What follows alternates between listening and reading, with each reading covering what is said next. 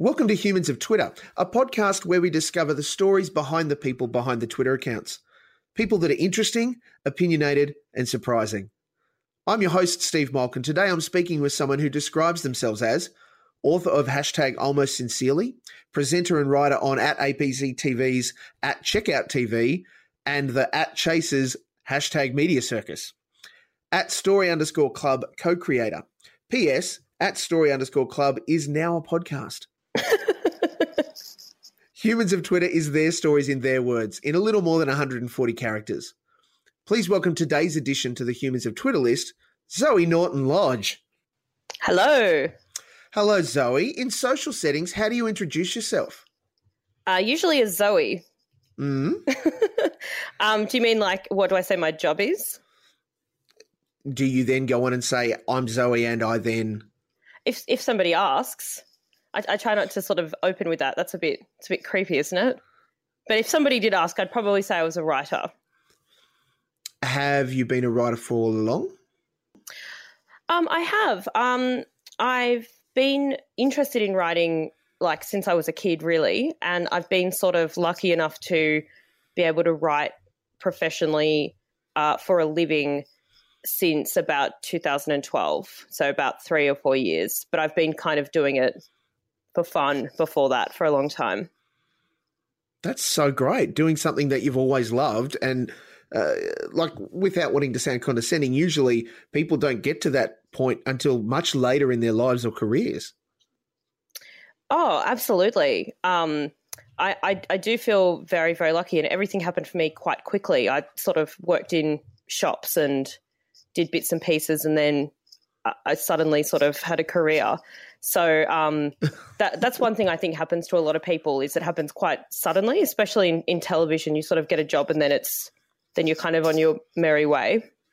Are you where grade 11 Zoe thought she would be? No, not at all. Grade 11 Zoe thought she was going to be the next Cate Blanchett, for real. I really did think, I really fancied myself as like a phenomenal actor. Yeah. When I was in high school. And I did think that's where I was going to end up. I certainly did not think I'd end up doing political satire. That was not in my crystal ball when I was a teenager. How did you fall into that?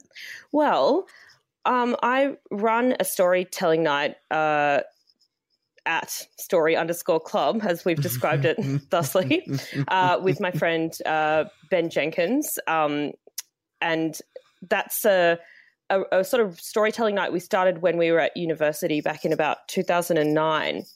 And a couple of times some of the guys from The Chaser would come along and even participate, and eventually we sort of persuaded them to give us a job. Nice. Yeah. What's it like working for the most well-known television pranksters in Australia? I do sort of have to pinch myself sometimes and remind myself that that's what's going on, because I certainly remember them so well. From like grade 11 Zoe remembers watching, CNN and all that sort of stuff. And I do sort of forget that, their legacy and everything they've done sometimes, because they're just a bunch of dudes who I work with and we just muck around and be silly all the time. So it is a great privilege that I think I forget sometimes. Do you find that the television side of your job now is scratching the performing itch, or is it more the stuff that you do around Story Club and the other things at Giant Dwarf? Well, I did, in a former life, I was sort of more involved in theatre, more serious theatre, not very serious, like fringe that took itself quite seriously. I took it seriously. Nobody else really did. And I did, there is something you get out of, sweating it out, doing a play for an hour and a half that's extremely challenging and a lot of fun. That is very, very, very different to working in television, where you can do things as many times as you like. You don't really have any idea what it looks like until it's done. And there's so many machinations, so many phases before you get to the final product, and you don't always know what that's going to be. It might feel very different to how you've performed it.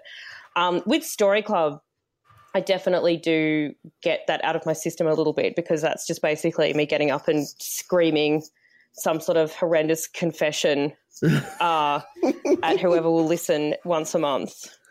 But yeah, no. So I do sort of. I am lucky to get the opportunity to kind of have a little dabble in performing. What's the most surprising story you've heard at Story Club? The most surprising was probably, we've had a lot of surprises.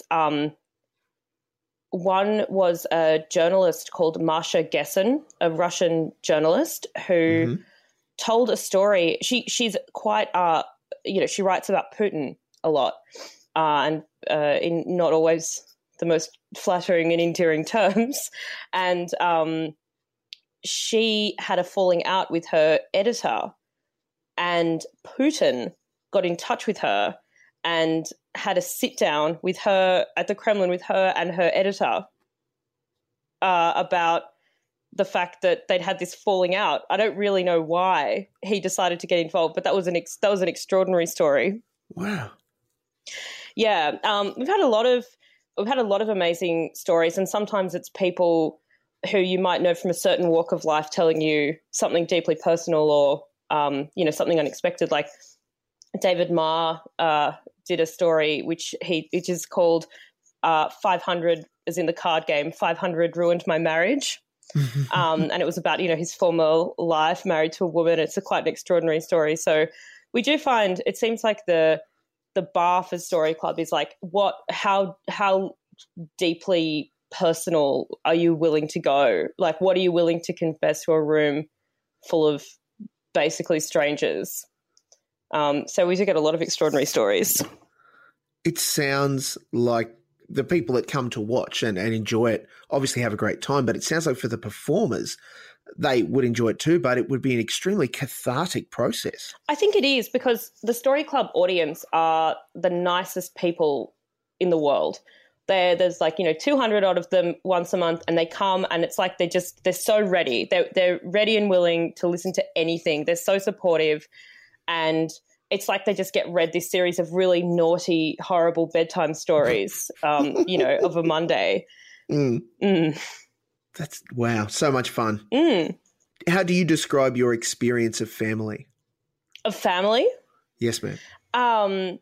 Well, my family are pretty amazing folks, really. They have my book, #Almost Sincerely, as we've referred to it before, is a book of stories about my family, and it's quite open and honest, and they've never been anything but quite excited by being little characters in my little muses in my various projects. So I think my family are kind of fairly, they're just normal people, really. But I find that, even normal people are pretty fucked up and do some pretty stupid things. And that's certainly been fodder for me for a lot of my kind of projects. But they seem to, they haven't disowned me yet. I'm trying, but they seem to be still on my team. They must clearly love you a lot to allow you to do exactly what you just talked about. I think they do. I think that's probably fair. My dad's like a social worker, and my dad actually spent, perhaps 25 odd years working in a family court. So I think that he has sort of a fairly broad perspective of what, like, the fucked up spectrum for him is pretty full on. So I think this is fairly mild. And I think my mum has often said to me, like, oh, I'm a character in a book. Like, I think she sort of enjoys it. It's sort of like a little bit of disturbing immortality. Yes. What challenges you? What challenges me? Lots of things. What doesn't challenge me? I do find it a bit challenging to have the kind of job, which I've completely brought on myself and I'm nothing but grateful for, but the kind of job where there's a constant sense that you're about to be judged and assessed, and that's okay. And usually, often it's quite nice, and obviously sometimes it's not so nice, but that sort of feeling like, and I think because I'm probably, you know, as you were saying before, like I'm fairly young, I'm fairly new to all this sort of stuff. So just learning to kind of steel myself against the fact that somebody I don't know might say something publicly about me that's not very nice. Not that that even really happens, but that's something that I have a fear of, which is probably a bit silly. But a lot of things, I mean, a lot of things challenge me. It's like at the moment we're working on the Media Circus, and our job is to sort of stay across as much news as we possibly can, and kind of staying abreast of the ins and outs of the media cycle in its various forms, like commercial, non-commercial, print, radio, talkback, everything, kind of trying to stay constantly up to date with everything. I find extremely challenging because I have a shocking memory. Yes. I do find it challenging with Story Club. Both Ben and I do a story every month, and coming up with a new story every month after it's been now 6.5 years is challenging, and also kind of excellent. It's sort of like an exercise we force ourselves to do once a month, and I can see how my writing kind of evolves through that process, but that's certainly a challenge. Lots of challenges. Oh, another challenge. I'll give you another challenge. So this is as of this year, my husband has been working with us on the Checkout and the Media Circus, and so we have our whole lives together. Like we go into work together, we sit next to each other at work, then we come home.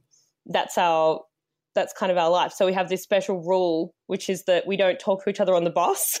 So we put in headphones and do our own thing for like that 15 minutes. Yes. Yeah. So there you go. There's another one. This is like therapy. Oh, let's not go there. No one's going to hear this, are they? No, not at all. Thank God. Thank God. You wouldn't share this with anyone. What prompted the headphones on the bus rule? Just as a bit of a, like, you know, sometimes it's just important to have a tiny bit of, you know, alone mental time, I think, where you're, you know, just focusing on yourself, not really like blocking everything else out, just for like a few minutes a day. Nothing bad happened. Like we didn't have a fight or anything, but we were just like, this is probably a nice idea. Well, it certainly stops you having a fight on the bus, doesn't it? Yeah, you don't want to have a fight on the bus. That's not pretty. Have you seen any fights on the bus? Have I seen any fights on the bus? I'm just trying to think. Not in any recent memory. My dad once was on a bus where somebody held up the bus driver with a knife. Whoa. Yeah. That's not really a fight though, is it? That's just like a sort of violent crime. It's a very one-sided fight. It's a totally very one-sided fight. What do you do really well? I don't know. What do I do really well? Oh, I'll tell you what I can do really well. I can pick what a song is very, very, very quickly, like sometimes from like one drum beat. Even though I sort of have quite a patchy musical education, I've got a real knack for picking what a song is very, very, very quickly. How did you discover this I discovered talent? it. I sort of I was in Memphis with my husband Mark. We were in Memphis earlier in the year, and we were at a bar, and there was just one drum beat, and I was like, that's Pretty Woman. And sure enough it was. And then I tested it out a couple of other times, and I was like, oh, this is a thing I can do. I don't always know the name of the song because I've got a bad memory, but I can kind of, you know, pick what it is. This is a game show superpower. Yeah, I'm quite good at that Spicks and Specs game too, where you like, you know, that game where you have a book and you try to sing the tune of a song while reading from a silly book. I'm quite good at that. Have you attempted it yourself? What do you mean? Singing a song using alternate lyrics. Yeah. I'm good at guessing, and I'm good at executing that as well. Yeah, that's my superpower. It's all party at Zoe's house. Very middle-aged party. What happened the last time your heart was broken? I actually have never had my heart broken. You're really? very lucky. Do you mean by a lover? by a gentleman. It can mean that. It can also mean that you saw something that you had a lot of empathy for and you felt your heart break. So what happened the last time that happened? Yes, ma'am. What time? That's what you're asking. I'm just trying to think. Well, my grandfather died earlier this year, the beginning of the year, and it was just before my book came out, actually, and he's quite a character in the book. And that was heartbreaking. It was, you know, it wasn't bad. Like he was an old man, and we actually all, he'd sort of been, you know, he'd become a little bit senile towards the end, and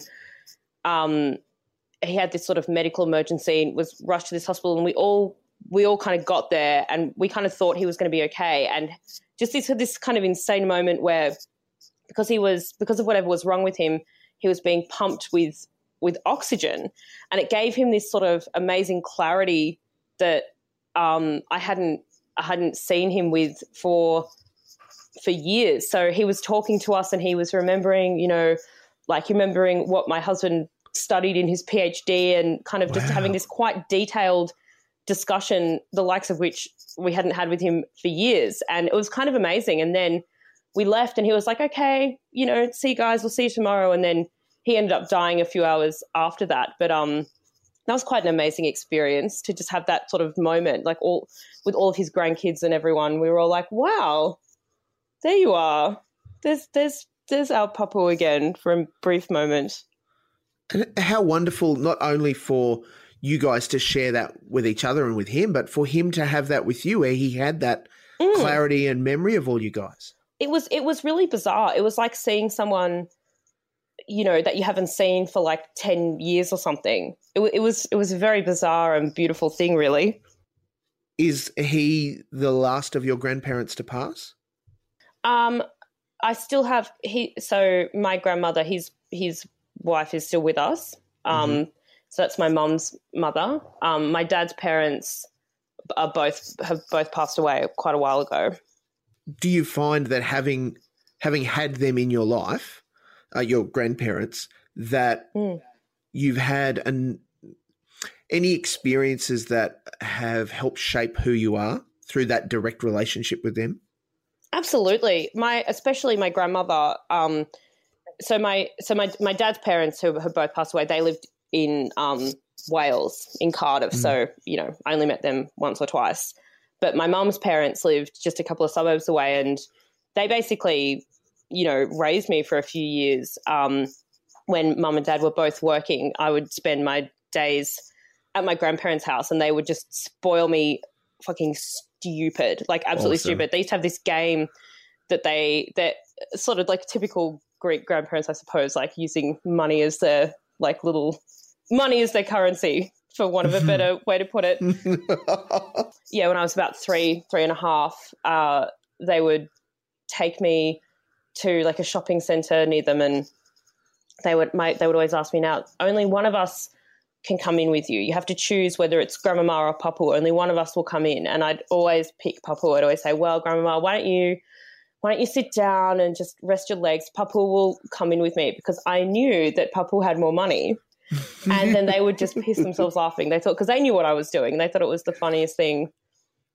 They thought it was the funniest thing in the world. They used to do a similar thing to my sister, who's quite a bit younger than me, where they'd take her into a shop and they'd be like, okay, Georgia, we're not buying anything today. And she was like, I'm just gonna try something on. And they're like, okay, but you can't buy it. And then she would put on like 400 dresses and just refuse to take anything off. And they'd sort of like pick her up and like scan her through the checkout and buy everything. And they thought it was hilarious. So they've always had a pretty sort of wicked and kind of disturbing sense of humor, which I feel I've inherited a little bit. And they definitely influenced me. Yeah. I can only imagine that this kind of game, this kind of reaction to money is in part why Greece is in the problem. Oh, absolutely. Absolutely. Yeah, that and the fact that you can bribe the police to do anything, from what I understand. Allegedly. Allegedly, yeah. I don't think the Greek police are listening. No, probably. Oh, don't be too hard on yourself. You never know how far-reaching this might be. We're about to be on the Russian watch list. You are? Oh, yeah, because of me. Right, yeah. I dare not say his name. It's like Voldemort. Oh, God. Anyway. Thank you for sharing that about your grandfather. That's a really special memory, obviously. Yeah, you're welcome. What are you passionate about? What am I passionate about? I suppose I'm passionate about trying to make things really good. Like if I'm working on something, if it's my own project or someone else's, like I really do try my best to make it as good as I possibly can. I'm passionate about working hard and about trying to do the best I can at whatever I'm trying to do. How does that then play out for professional Zoe? I'm not sure. But fine. I think that sometimes I feel like I'm going to go grey overnight or give myself a hernia or have a heart attack or something. But I do also, like everybody I work with is honestly like the most hardworking people I've ever met. Like everybody works just round the clock and is just constantly throwing everything they possibly can at it. And, I do always feel like, especially when you're working on a TV show and they're just, it's just so much relentless work. I do worry that at some point everybody's going to just, collapse in a heap, but we seem to usually get through it. Yeah. What was the biggest surprise for you as far as work and pressures and those sorts of things when you started working in TV? Biggest surprise. So I'm just genuinely trying to think of a surprise.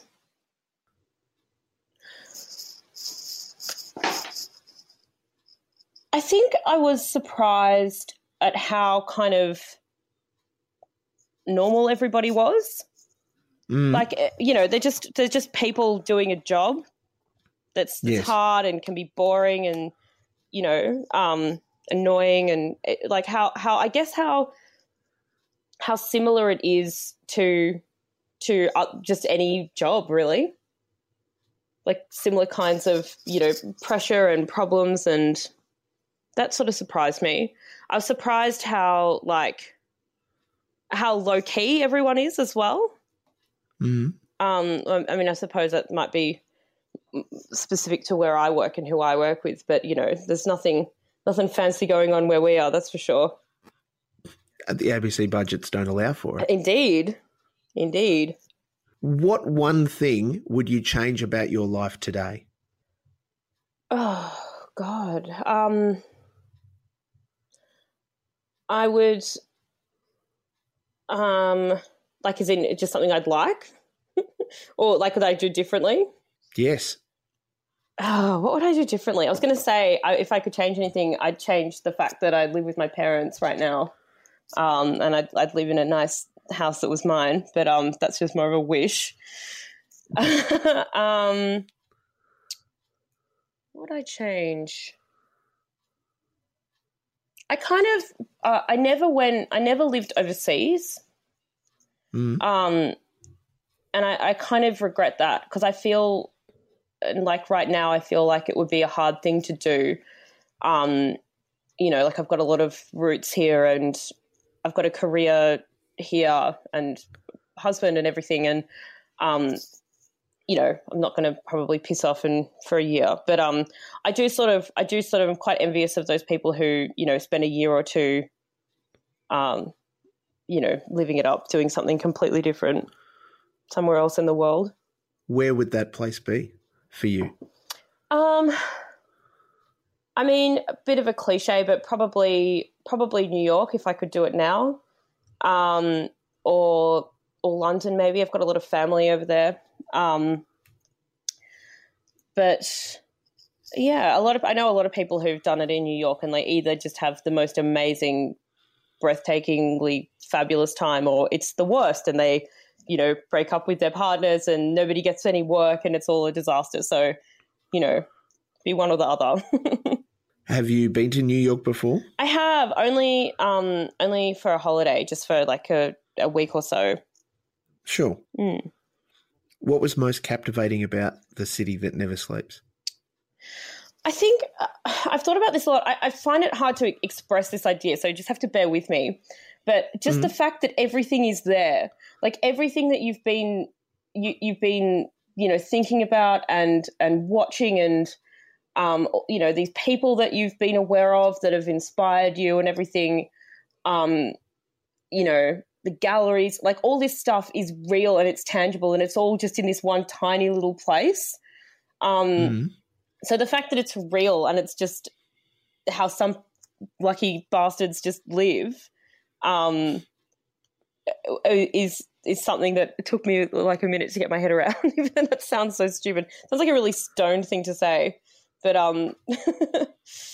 that's kind of what blew me away about New York, and how like it just changes every block or so is just like a whole nother amazing universe. New York's a very overwhelming place, though.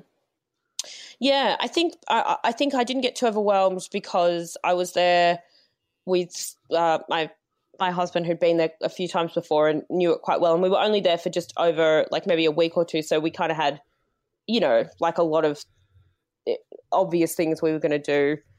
I can imagine it would get very overwhelming after a while. What are you going to achieve in the next 12 months? In the next 12 months? I really want to write a kids book. Awesome. Yeah, like a sort of naughty kids book. Not too... For naughty kids? Yeah, not too naughty. I'm actually just trying to work out right now how naughty is okay, because I'm not really sure. So yeah, that's one of my goals. I'd love to do that in the next 12 months. That's very cool. Is that so? That choice was that inspired by nieces and nephews or friends' kids, or you've just always seen kids and go, you know what? I reckon they need some naughtiness. It was more about the kind of books that I remember reading as a kid, like especially Roald Dahl, and just kind of feeling like it would be awesome if there was like an Australian kind of answer to that sort of stuff. So yeah, I'd like to write a book that is something that I would have liked to have read as a kid. I actually don't know that many kids. I mean, that's not really true. I do know a lot of kids, but I don't spend any regular time with any kids. So I should probably start doing that before I be so bold as to write them a book. You're not hanging out with them or anything, just going down the corner store and kicking a can. I do sort of see I do like, because of the shows we make, like the Checkout and Media Circus and stuff, I do spend a lot of time pretending to be people's mothers. Like yes. Like one of the Chaser guys, his daughter calls me pretend mummy. I actually had to pick her up from school the other day, and she ran up to me. She was like, "Pretend mummy," and I was like, "Oh my gosh, people are going to think I'm like stealing a child from this school." But yeah, I think that's on my to-do list, is to find some children and hang out with them before I attempt to write this book. In an uncreepy kind of fashion. In the least creepy way imaginable. But encouraging them to behave badly. Yeah, or just seeing what, like I just don't know whether like what's too rude, what's too naughty. I just have no idea. It's like, I can't really tell if a kid's age that well, Like I think I just need to immerse myself in getting to know, kids a little bit better in a non-creepy way. God, that sounds so awful. No, I understand what you're trying to say. It just sounds a bit pedo-y. No, well, now that you bring it up, it does, but it didn't before that. You brought it up. You said in a non-creepy way. This is your fault. This has taken a very awkward turn, Zoe. Thank you so much for the things that you have shared with us. They are very special. Oh my gosh, are we going to leave it on pedo? You have to cut out the pedo stuff. I may do. Now that you've talked over this, I can't. Who knows? If you're listening to this, it didn't make it in. Please know that you are highly valued, and the things that you've shared today are very special. Thank you. Oh, well, thanks for the chat. I had fun. Obviously, you're on Twitter, Zoe. What other social accounts do you want to admit to? What other social media accounts will I admit to? I have an Instagram. I think that's it. I'm on Instagram and Facebook. I think that's it. Even like 3 is too many to deal with. I don't know what you're supposed to do. I'm not very good at any of them, but yeah, I have an Instagram, which is basically the same as my Twitter, really.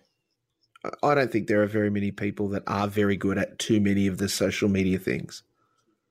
No. Yeah. I'm like, yeah, it's sort of, I think being just that age where like I genuinely really remember the world so well without the internet, like so well. And I do still, it does make me feel a little bit old with how difficult, like with kind of trying to come to grips with how they work and the sort of the etiquette of them. I don't really understand sometimes. Do you think that this will form a large part of your naughty children's book? Will be them and shenanigans online? No. It's going to be much more old-fashioned stories, I think. Be a bit more old school. No Instagramming, you play lunch. No Snapchatting. No, see, I just feel way too old to do that with any sort of sincerity that wouldn't be just made fun of. Like I almost feel weird talking about them. I have like deep social media insecurities. This has been Humans of Twitter, and I can confirm that @ZoeNL is indeed human. Yeah.